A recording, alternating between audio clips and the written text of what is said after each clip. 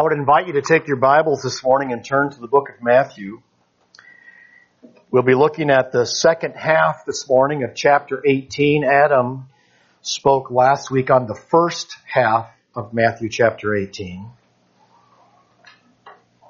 Let's pray together before we begin. Heavenly Father, come right now and teach us. Teach us through your word as the Holy Spirit drives it into our hearts, and shape us to be humble children in your kingdom. In Jesus' name, amen. Probably one of the most well-known volcanoes in the world is Mount Vesuvius. Now, Mount Vesuvius is over in Italy, and its most famous eruption was back in 79 AD, when sort of a surprise eruption came and destroyed the entire city of Pompeii, burying it in ash and lava and killing probably 1,000 people or so. It doesn't sound like a lot, but you have to realize back in those days the population wasn't anything like it is today. The eruption in 79 AD, the thermal energy in that eruption was 100,000 times the thermal energy of an atomic bomb. That's a lot of energy. Through molten lava and rock and steam and ash and pumice, 20 miles up into the air. And the most significant damage of the volcano was what they call a pyroclastic flow. All of this steam generated from the seawater going into the cavities underneath the volcano threw all this material up in the air. And as it went up in the air, it cooled so fast that it rushed back to the ground and rushed across the earth in a hot wave that scorched everything in its path. Heat, not just lava. Vesuvius has erupted 42 times since then. The last one was in 1944. That was at the end of World War II, and there were only 26 people who died. 12,000 people were put out of their homes, and 80 aircraft were destroyed because of the heat and the plexiglass windows and the wings and so forth. Vesuvius is considered the most dangerous volcano in the world today because nearly 3 million people live right around it. If it was to erupt today like it did back then, 600,000 people would have to be evacuated.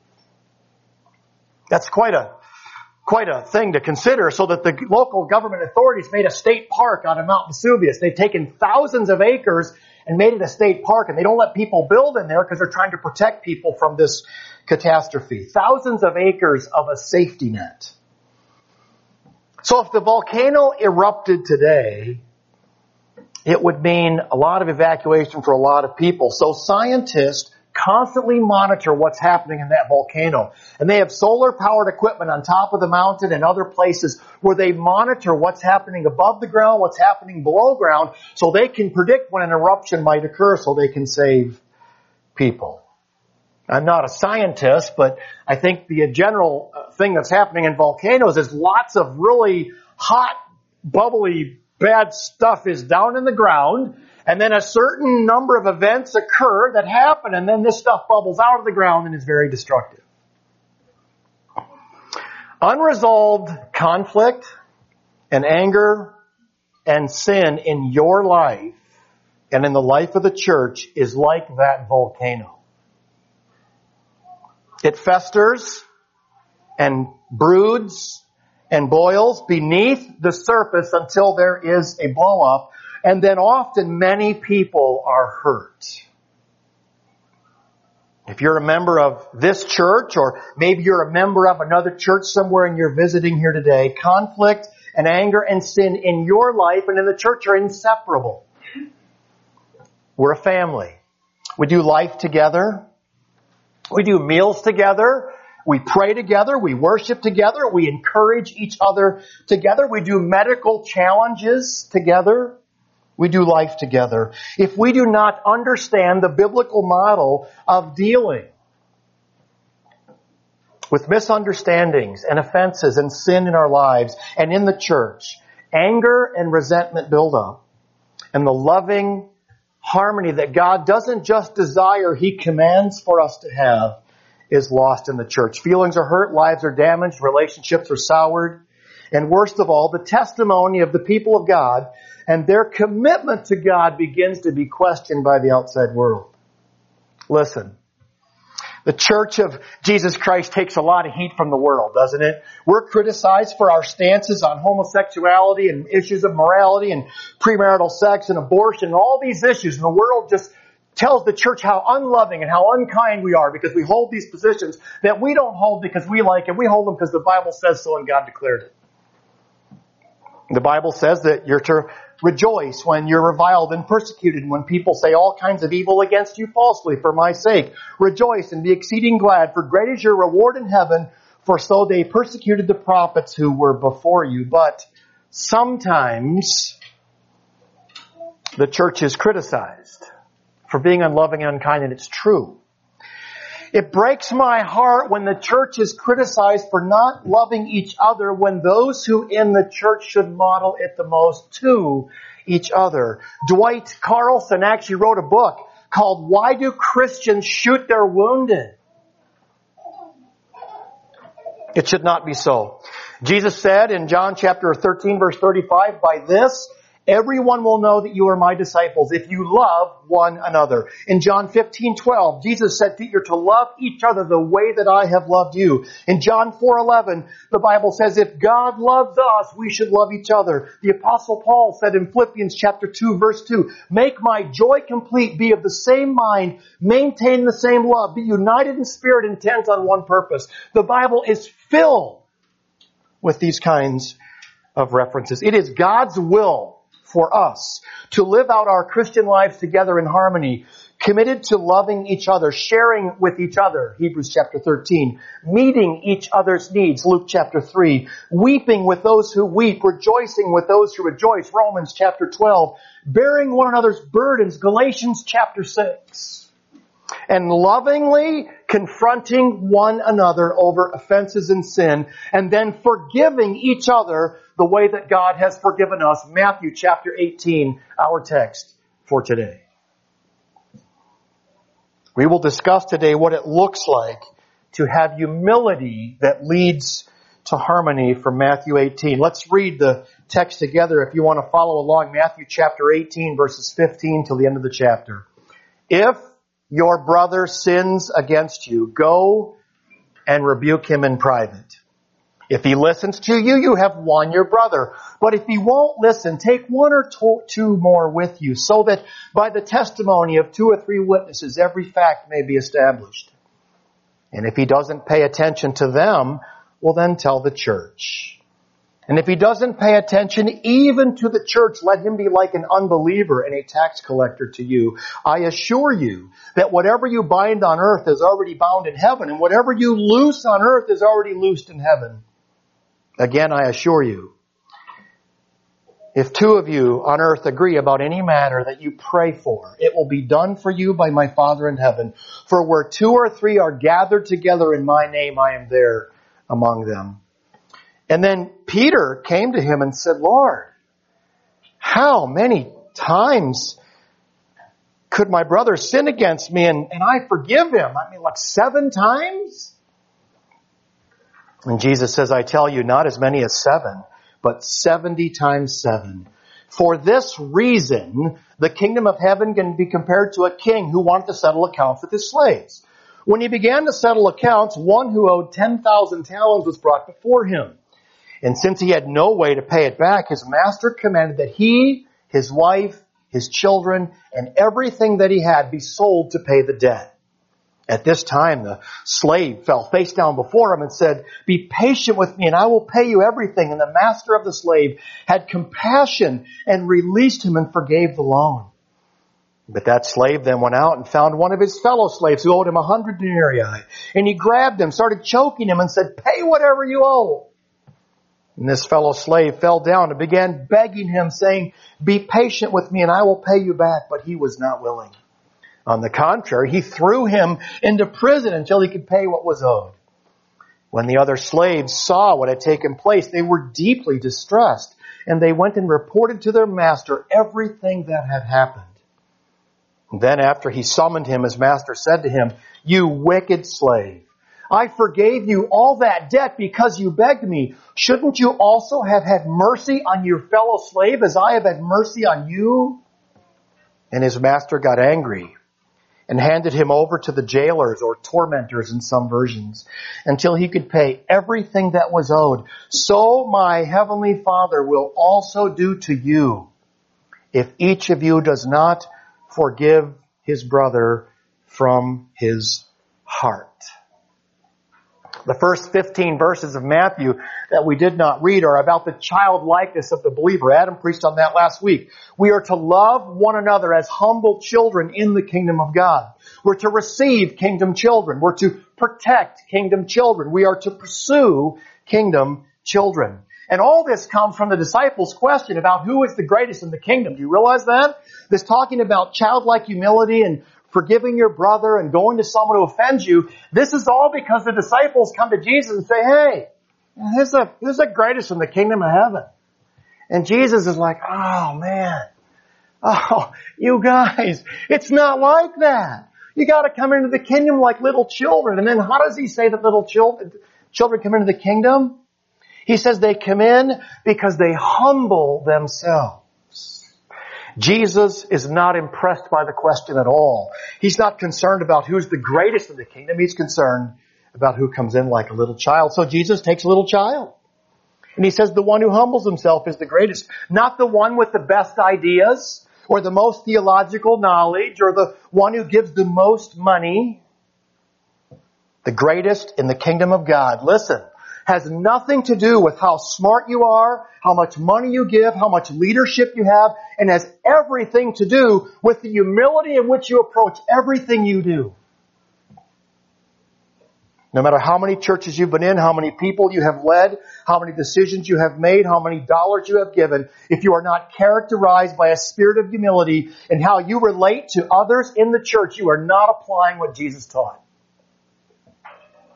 So after 14 verses of talking about kingdom children humility, which we all are, we're all kingdom children, we're all to operate in a spirit of humility, Jesus details then how to handle conflict, because conflict is inevitable. Isn't it? We know that. It's inevitable with our children, with our spouses, in our workplace, in our churches. Conflict is inevitable. Conflict is not the problem. Conflict's never the problem. The problem is how we approach it and how we deal with it and how we handle it. Conflict is inevitable. Jesus even says in Matthew chapter 18, needs be that these offenses come. Conflict is necessary for you in your life for your growth, both personally, emotionally, spiritually, physically. It's not about whether or not there's conflict. That's inevitable. It's how you handle it that matters. And so Jesus prefaces this passage on how to handle conflict with verses on being humble like a child. Some have referred to Matthew chapter 18 as a biblical passage on church discipline. I don't want us to think about it that way. I'm okay if you want to, but I'd like for us to think of Matthew chapter 18 as a passage on church harmony.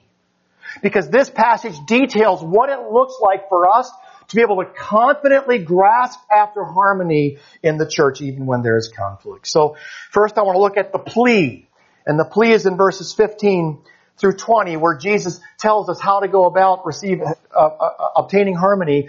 And then I will look at the key to harmony, which is in the last part, which is about forgiveness. So the plea, number one, you're to go to your brother alone. Go alone. The Bible says, if your brother sins against you, the word here is hamartias.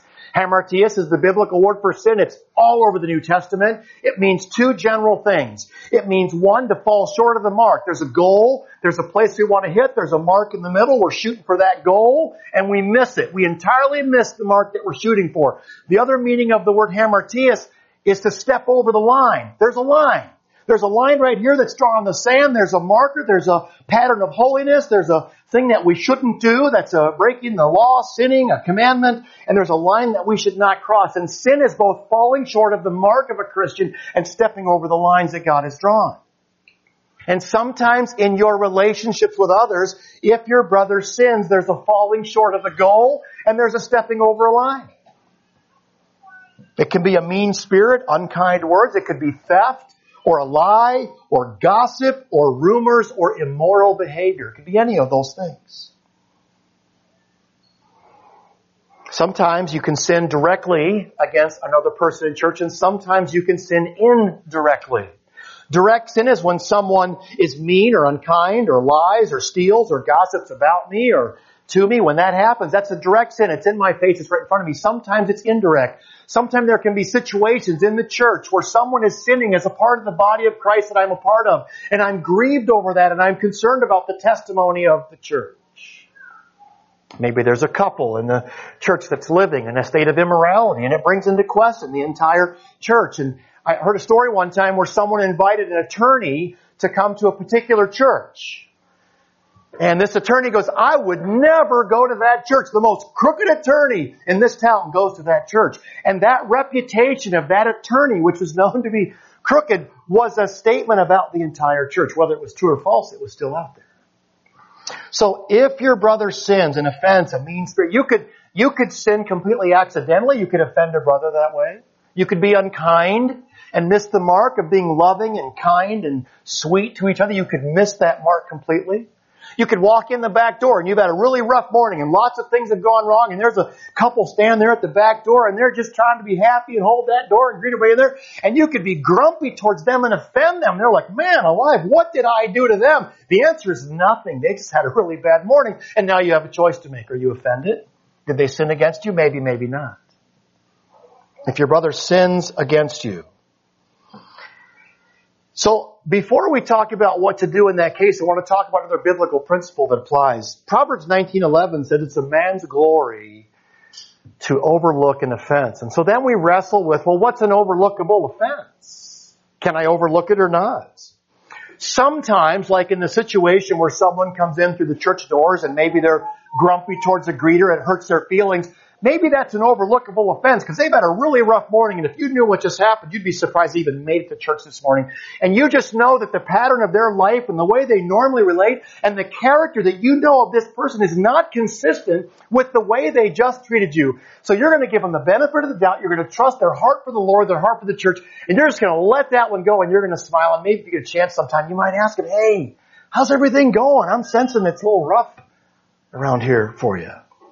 So sometimes you can overlook an offense if it's not consistent with the life of the person, and you can trust their prior action, their prior hearts that you've come to know. Sometimes you might misjudge a situation. You could be driving by the house. Maybe there's a young couple in your church that's dating, and you know where the young lady lives, and you drive by to work one morning at 6 o'clock with your cup of hot coffee to give you the energy to get to work, and you notice that his car is parked outside her house at 6 o'clock in the morning, and the red flags go up, and you're like, oh my word, is he staying over? Are they being immoral? Oh, well, I know them and I trust them, and maybe you don't know the whole situation. Maybe her car broke down and maybe she borrowed his.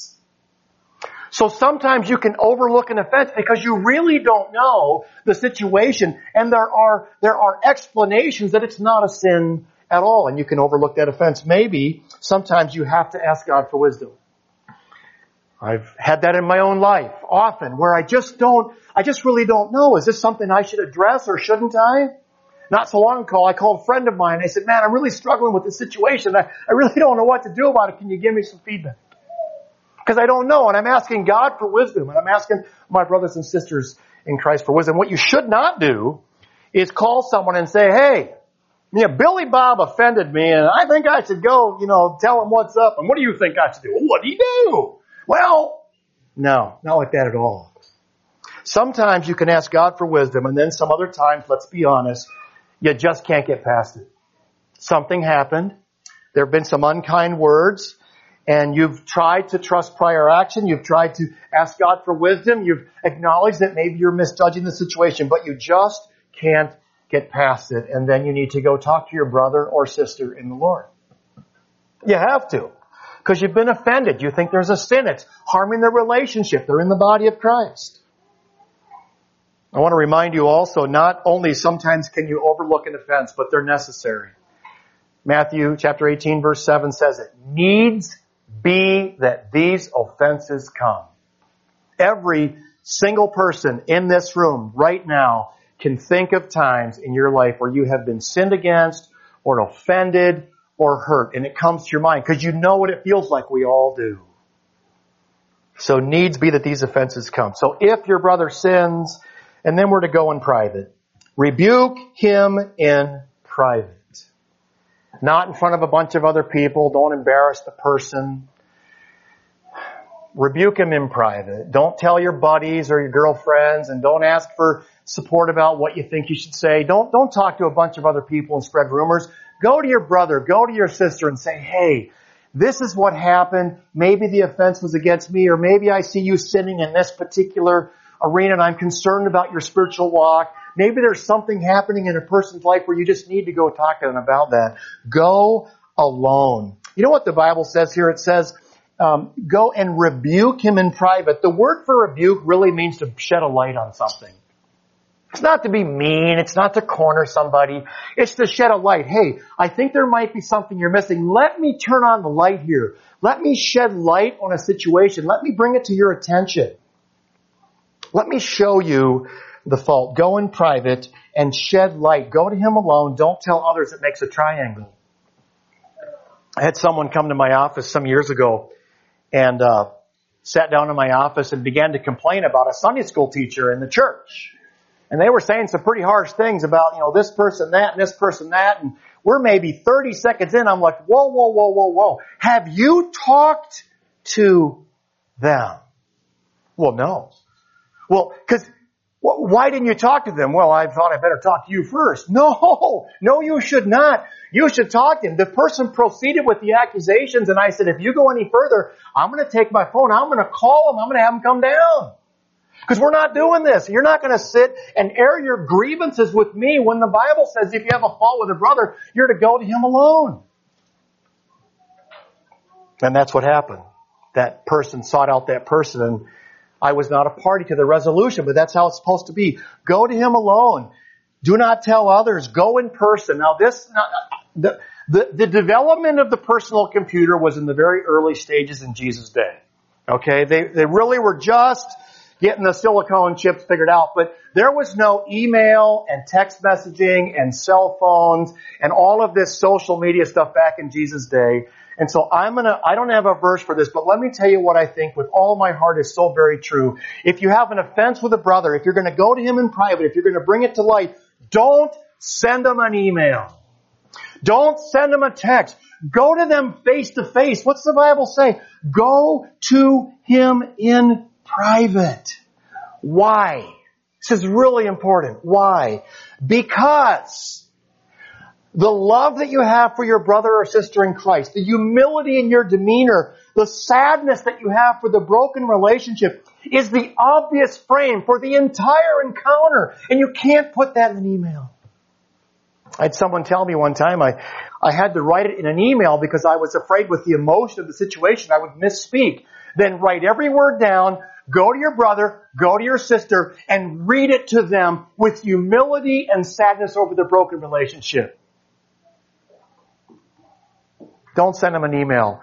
Don't send them a text. It's impossible to see the emotion that you have as a fellow brother or sister in the Lord and the grief that you have in your heart over the fact that there is a damaging conflict in your relationship. Go to them in person, in their face, so they can see your heart. Go humbly.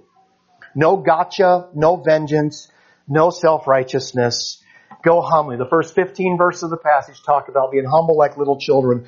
Go humbly. You know why you go humbly? Because you stumble too. You stumble too. You got to remember to be humble because you remember that you stumble.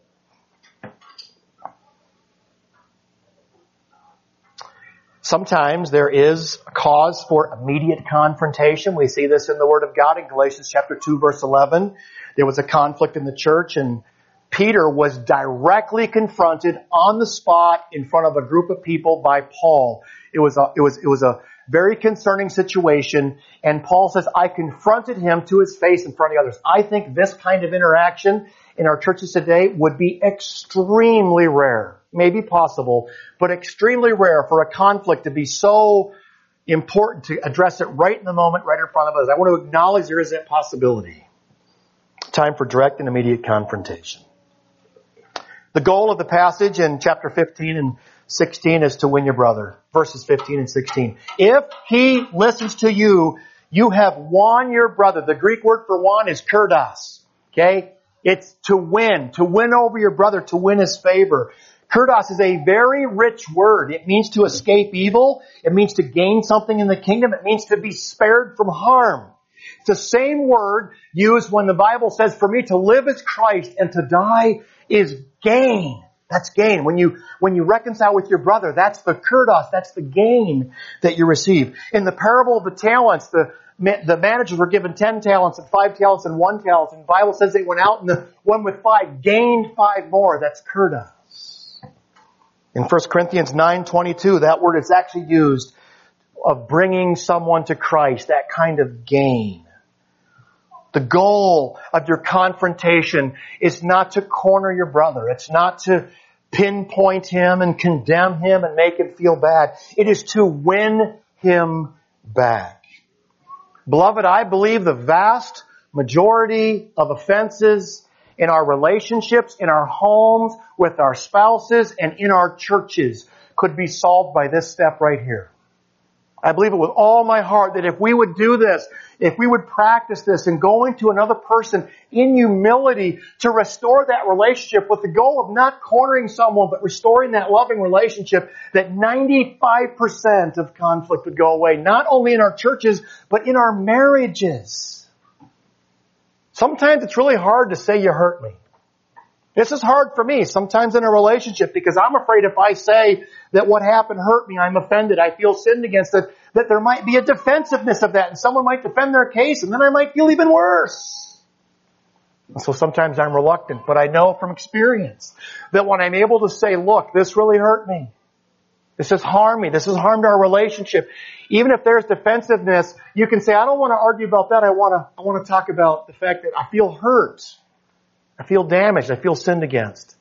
Keep the focus on the relationship. The vast majority of our offenses, I believe, could be solved. Alistair Begg preached a sermon on this some years ago, and he said that this teaching in Matthew 18 is likely the most neglected area of teaching in the church today.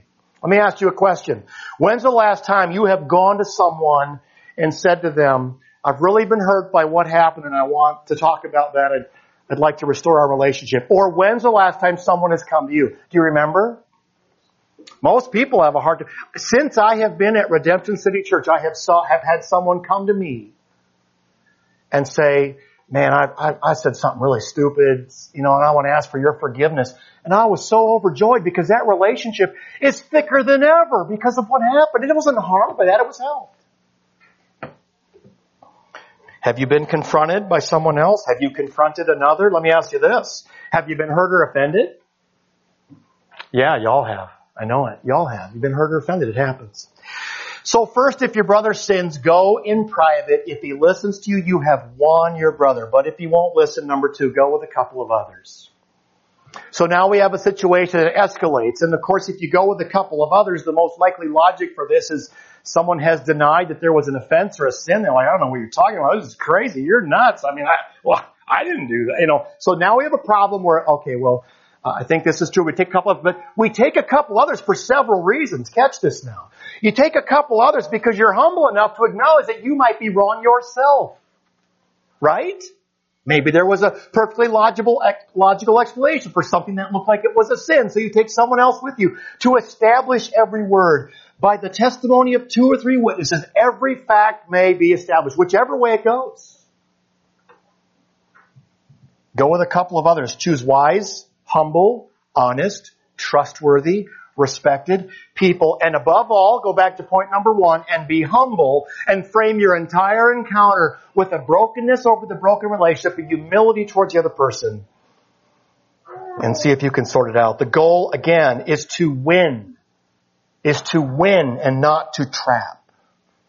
Sometimes there's a difference of opinion and it can be sorted out with a couple of outside parties. I remember when I was in the ministry, there was a contractor and there was a family in the church and they had a job done on their house and there was a lot of conflict. And they had both come to me on separate occasions and had complained about the other one, which I said, well, have you talked? Yeah, I talked to them. They won't listen to me. And I said, tell you what, and I contacted both parties, said, if you'll let me sit down with you, I'll be happy to help you sort it out. And they were both willing, and we sat down together, the 4 of us, and went through the complaints over the contracting issue, and we went through the the complaints of the contractor and went through line by line by line and said, well, it looks to me like it would be reasonable to this. And both of those parties humbly together with me, who was not trying to be a know-it-all or cocky, just trying to help them, went through that. At the end of that encounter, the homeowner wrote this man a check for X amount of dollars based on what we all talked about. And the relationship was restored, and the contractor felt heard, and the family felt heard. And I overjoyed in my heart that this was a volatile volcano brewing under the surface that could explode at any time in the church. And I was overjoyed and thankful to God, because going with a couple of others and getting together solved the situation. Establish the facts. I think most cases are pretty clear. I really do. I think sometimes it is complicated, but I think most cases are pretty clear. And I also want to allow that I myself, in humility, could misunderstand the situation and could be wrong. So I want to acknowledge that myself. Sometimes you go to someone and the response is something like this. You tell them that there's been an offense or a sin and you're coming to restore the relationship and you're asking for them to repent or apologize or what have you. And maybe they have this, are you kidding me? I got this little speck in my eye, and you're coming to me. You got a beam sticking out of yours. You're a law guy. I'm spec guy. You're a law guy, and you're grieved, and you're like, I can't believe it. And that's when it's necessary. I got to get somebody else, because maybe I am a law guy. I don't know. I don't want to be. And so a couple people enter in this, going with a couple of others to sort out the facts to help determine this. Almost everything in this is the same as in point 1, where it's with humility and kindness and love. And if you go back with a couple of others and you try to establish the facts, the Bible says in verse 17, if he pays no attention to them, tell the church. I've rarely seen this happen.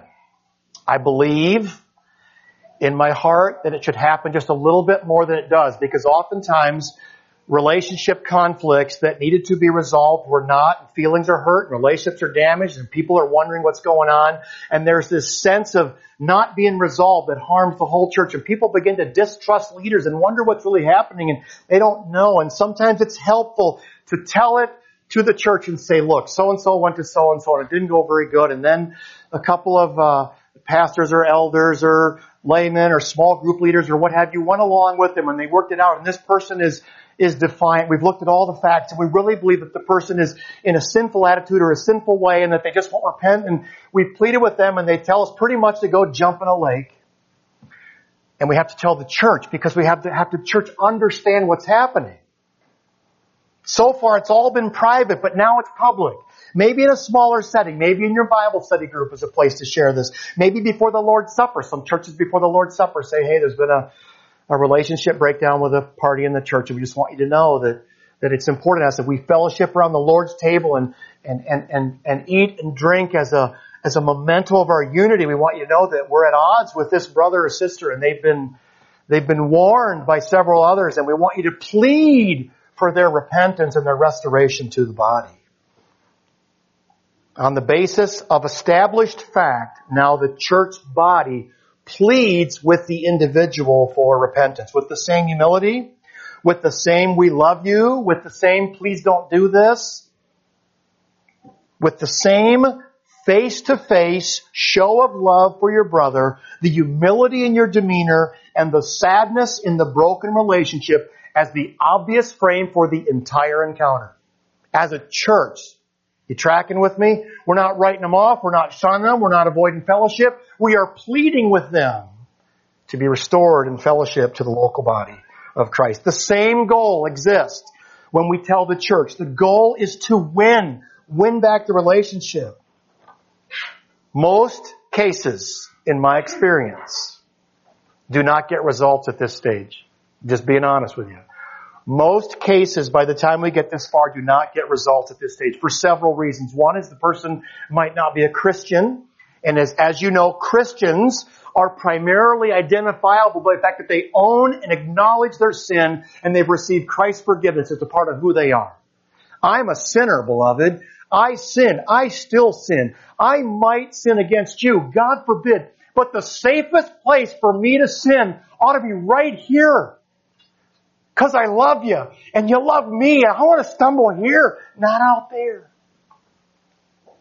Most cases do not get resolved at this stage because oftentimes the person is not a Christian and has no interest whatsoever in holiness.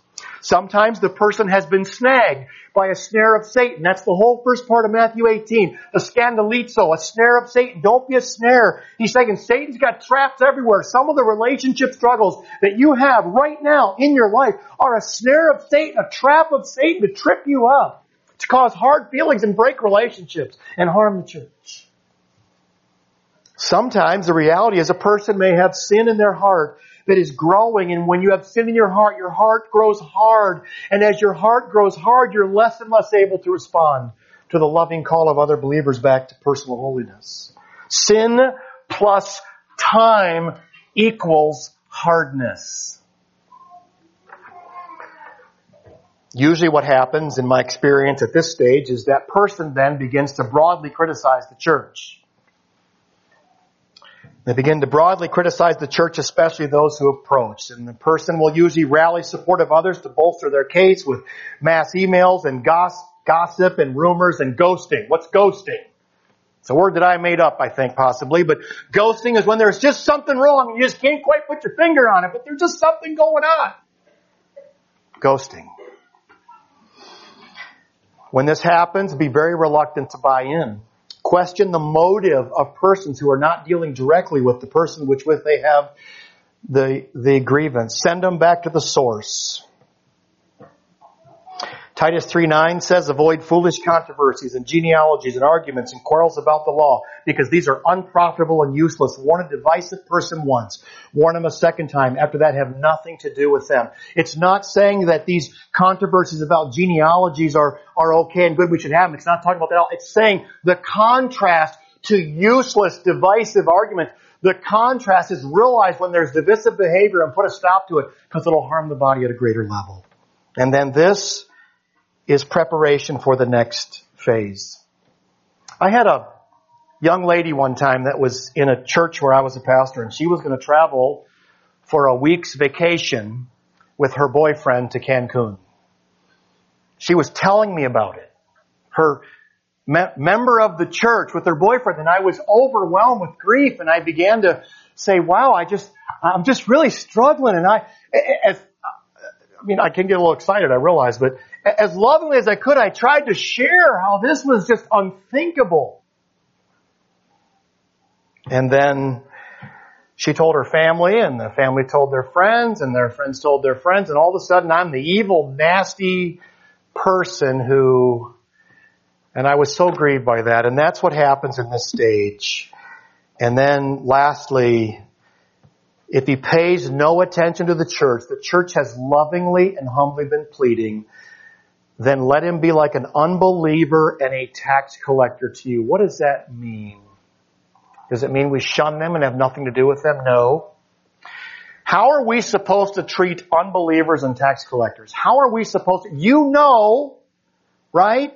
Tax collectors are just scummy people that you don't want anything to do with. That's what they were. Saying tax collector is just saying scummy person. They're just, What do? We try to love them and reach out to them and share truth to them and try to bring them back. And so when we treat them like an unbeliever, how do we treat unbelievers? We don't shun them. We don't avoid them at all costs. We treat them in a way that says we want you to have a relationship with God. We want you to have forgiveness of sin. We want you to experience repentance. We want you to have a relationship with us in the church. You treat them in a way that acknowledges they're probably either very backslidden or not a Christian in the first place, and I want to win them back to Christ. Treat them like a tax collector or an unbeliever. The lost do not fear God. The lost do not own their sin. The lost do not repent until they are converted. This is not gossip. This is not having the church plead for a soul of another. This is not gossiping about them. This break in the fellowship is required by the church that it might awaken the person to repentance or bring them to repentance if they are not a Christian. The church then removes the affirmation of faith, which is a critical part of the fellowship of Christ, right? We're members together. We worship together. We're here together. And we affirm each other in our faith, and we trust each other in our faith. We help each other in our faith. The church removes that affirmation by treating them as an unbeliever or a tax collector.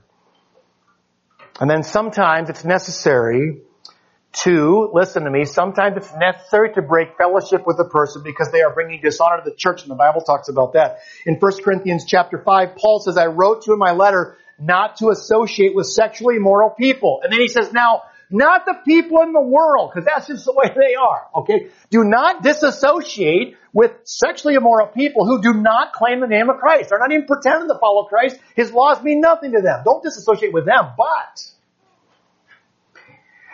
I'm writing to you that you must not associate with anyone who claims to be a brother or sister in the Lord, but is sexually immoral or greedy or an idolater or a slanderer or a drunkard or a swindler. Do not even eat with such people. What business is it of mine to judge those outside the church, lost people, unbelievers? But are we not to judge those inside? God will judge those outside. Expel the wicked person from among you. This is a very rare case. This is a person who's gone through every step of Matthew 18 that we've talked about. This desire for humility that leads to harmony. Gone through every step. And they maintain their relationship with Christ. They're a Christian. They're loving God. They're serving God. And they refuse. This was immorality. This is a man who was sleeping with his father's wife. Okay, that's how serious this was in 1 Corinthians 5. This is someone who refuses to acknowledge open, apparent sin and continues to claim the name of Christ. You cannot associate with that person because they will bring harm and discredit to the entire church. It's a very rare case. Most people, in my experience, run away long before this happens. So, what's this bit about whatever you bind on earth is bound in heaven, whatever you loose on earth is loosed in heaven? I assure you, if 2 or 3 agree on any matter, it will be done for you. That's used out of context all the time. Right? Have you ever heard that? Well, here we are together, meeting in the church of God, where 2 or 3 are gathered, Christ in their midst. This entire section of scripture here about what's loosed in heaven is loosed on earth, what's bound in heaven. This is all about this relationship restoration, this conflict. This is saying, when you do this, when you do everything that we just talked about, when you do that, when you seek out your brother to restore the relationship, when you take a couple with you, when you tell the church, and you do it in a state of humility, demonstrating your sadness over the broken relationship, when you do that, what's bound in heaven is bound on earth. You are doing this with the authority of God. It's all it's saying. Bound in heaven, bound on earth, loosed in heaven, loosed on earth. When you're doing that, you're doing so that where 2 or 3 are gathered in my name, I'm in their midst. When you take a couple people with you to go to someone who you're fearing has been snared by sin and you're going with them, and you're going to meet with this person, God is with you if your heart is humble and you're desiring to restore the relationship. That's what this is talking about. It's not talking about somebody who has a little prayer meeting in the church and we're just glad God's among us because there's only 3 of us here. No.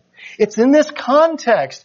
And Jesus says that to validate the importance of this and the authority of this in your life, in my life, in the life of the church. That's the plea for church harmony. So what's the key? It's forgiveness. It's forgiveness. The key is forgiveness. And so Peter, get this. Jesus has that teaching, and what does Peter say? Well, how do we make sure that people are being properly disciplined in the church? Now, you know what Peter says? Well, Jesus, how many times do I have to forgive my brother? Like 7? Because the Jewish law was 3 times. 3 strikes, you're out. That's where we got it in baseball. I don't know if you knew that. But that's Jewish law. 3 times, 3 strikes, you're out. You commit the same offense 3 times, the 4th time, you are not forgiven. So Peter comes along, doubles it, and adds 1 and says, well, 7? I'm pretty godly. And Jesus is like, no. It's 70 times 7. It's so many that you couldn't possibly keep track. It's so many that you couldn't possibly keep. Peter assumes, get this, Peter assumes in Jesus' discourse that this will work. Right? He assumes it. You're going to go to your brother, they're going to repent and they're going to ask for forgiveness and it's going to work. He assumes it so much that his question is not what do we do if it doesn't work? His question is, well, how many times do I have to do that? And Jesus says, forever. And then he tells a story. I love this story. This guy, this master has a bunch of servants. He calls them in for accounting. I'll try and do this really fast. But he says that someone owes him 10,000 talents. You know what that is? I've done the math. I can tell you exactly what 10,000 talents is. It's a zillion. Do you know how I know that? Because 10,000 is the largest number in the Greek language. Okay, you with me? Largest number in the Greek language. And talent is the largest monetary denomination they had. And so Jesus picks the largest number they have with the largest monetary denomination and says, this guy came to the master and he owed him $1 zillion. Okay? And that's you. And that's me. I come before the Lord when I repented of my sin and turned to Christ, and I owed Him $1 zillion. My debts were so high. My sins were so grievous. When I came to the Master and I repented and turned to Christ, I begged for forgiveness, and He gave it to me, and He forgave me my $1 zillion debt. And I am pure and holy before the Lord Jesus Christ because He forgave me a debt that I could not pay. And then the Master pled. He fell before Him, and the Master forgave him the way that God forgave you and me.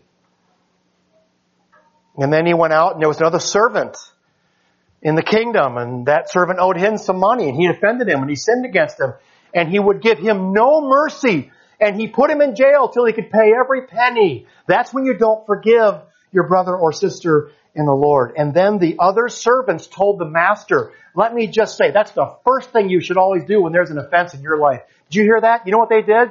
The servants told the master, when it happens in your life, in your heart, in your mind, tell the master, Lord, this just happened. I'm hurt. I think this was bad. I think it was a sin. Tell the master first. Don't tell your buddies. Don't send an email. Don't tell your friends and neighbors. Tell the master. The other servants told the master, and the master who was informed of the grievance was angry. He was angry with his servant, which is like us, who've been forgiven so much. He was angry with this servant because this servant was forgiven so much, but was unable to forgive others. He was angry, and he called him in, and he called him to task, and he says, why have you done this? You who have been forgiven so much should be able to forgive the lesser offense. This is really hard. I get it. I'm married. Right? It happens. We hurt each other. It's not consistent with our character, but it happens. And sometimes it's so hard to forgive because you've been hurt. You know what happens in this whole chapter that we're talking about? So often, you and I are so much more willing to nurse our grudge than fix the problem. Don't let that be you. Don't let that be me. Don't nurse a grudge. Fix the problem. So the master calls him in and he says, you wicked servant. And he turns him over to the jailers. The Greek word there is for the tormentors. The tormentors. You know what I think happens there? Jesus turns him over and brings a kind of torment into his life, especially if it's a Christian who's not forgiving. And they have all kinds of lack of trust and issues of a lack of peace and not harmony and anxiety and all these issues, all these emotional issues, because the master turns the unforgiving servant over to the tormentor. You want peace in your life? Start forgiving the people that you have grudges against. It's in the Bible. Jesus regularly refers to your ability to forgive others as you understanding His ability to forgive you. Jesus says there's no limit. There's no limit to the forgiveness. You can't count enough. This does not deny the consequences. This does not condone sin when you forgive someone. It's not pretending it didn't happen. It's not denying that you were hurt.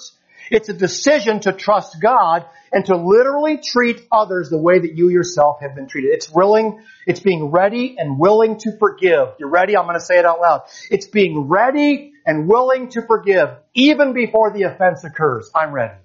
Because I love you. Now I want to be in a relationship with you and others, and I want you to want the same. And I am ready. If you sin, and I pray that you don't, maybe I'm the scandalizomai, maybe I'm the stumbling block, maybe someone else is. I want to give you the benefit. I want to be ready to forgive. Jesus refers this in the Lord's Prayer. He talks about moving towards a repentant person when you want to move away. It's not letting the hurts of your past dominate the relationship of the future. And lastly, the very last phrase of the passage, so my heavenly Father will also do this to you if each of you does not forgive your brother or sister from your heart. You can't fake this. And it might hurt, and it might be hard, and just saying the words might be painful, but you have got to forgive from your heart. And if you're not there, then ask God for help. Tell your brother or sister in Christ, I want to forgive you. I'm really struggling. I was really hurt. I really want to forgive. It's hard. I'll do everything I can to do what the Bible says. Help me be forgiving. The key to a vibrant Christian life is always when principle is turned into practice. The key to a vibrant Christian life is when principle is turned into practice. There's no excuse for a broken relationship in the church of the living God. Sometimes we think of people that have stumbled and fell as one who has erred, the erring one. Listen to these words, please. Think gently of the erring one. You know not of the power with which the dark temptation came in some unguarded hour. You might not know how earnestly they struggled or how well until the hour of weakness came and sadly your brother fell. Think gently of the erring one and do not forget, however darkly stained by sin, he is your brother yet. Heir of the same self-heritage, child of the self-same God, he has but stumbled in a path that you yourself often trod. Speak gently to the erring one, for it is not enough that his innocence and peace have gone to receive your censure rough. Speak gently to the erring one, that you may lead them back with holy words and tones of love from misery's thorny track. Do not forget you often sin, and sinful yet may be. Deal gently with the erring one as God has dealt with thee. I need 8 kids to come and help me. I want to do a word picture for you. I want to give you the first half of Matthew chapter 18, which is all about humility. And I want to take the last half about that and put it together. And I want you to have a word. I need 8 kids. I need 8 kids to come and help me. Come on up. I need 8. I think come on up. Girls, come right up here. We're going to do a word picture. 1, 2, 3, 4, 5, 6. I got 8. That's it. No more. Okay. Everybody line up. Everybody line up. Okay. Right in the line. Yep. Right here. Okay. Yep. Everybody get in the line. Okay. Everybody get in the line. Now I'm going to give you, hang on, I got to turn it upside down. I want you to hold this at the top of that right there. Hold it right there on the sides, right there. Okay. See how she's holding it, everybody? Okay. Now you got to move over a little bit, make room for these. Okay. Move over. Okay. Move over. Yep. And then you, okay. And then 1, 2, 3, 4, 5, 6. Okay. We got a few extras. That's fine. Yep. Okay, no, hold it right there. Okay, hold it right there. Okay, gotta move over a little bit, gotta make room. And you. Now I want all you to take that right now, and your whole hands, I want you to go straight up over your heads and hold it really high. Way up. Now, don't move, just hold it right there. Beloved, the children, the way we come into the kingdom, the children like little children, telling us the humility with which we should embrace our brothers and sisters in Christ. You guys, I want you to hold that go ahead. I want you to hold that for 20 seconds and I'm going to pray, okay? Let's pray together. Dear Heavenly Father, bring us the humility that we need like little children to fellowship richly in the body of Christ. In Jesus' name, amen. Thank you, guys.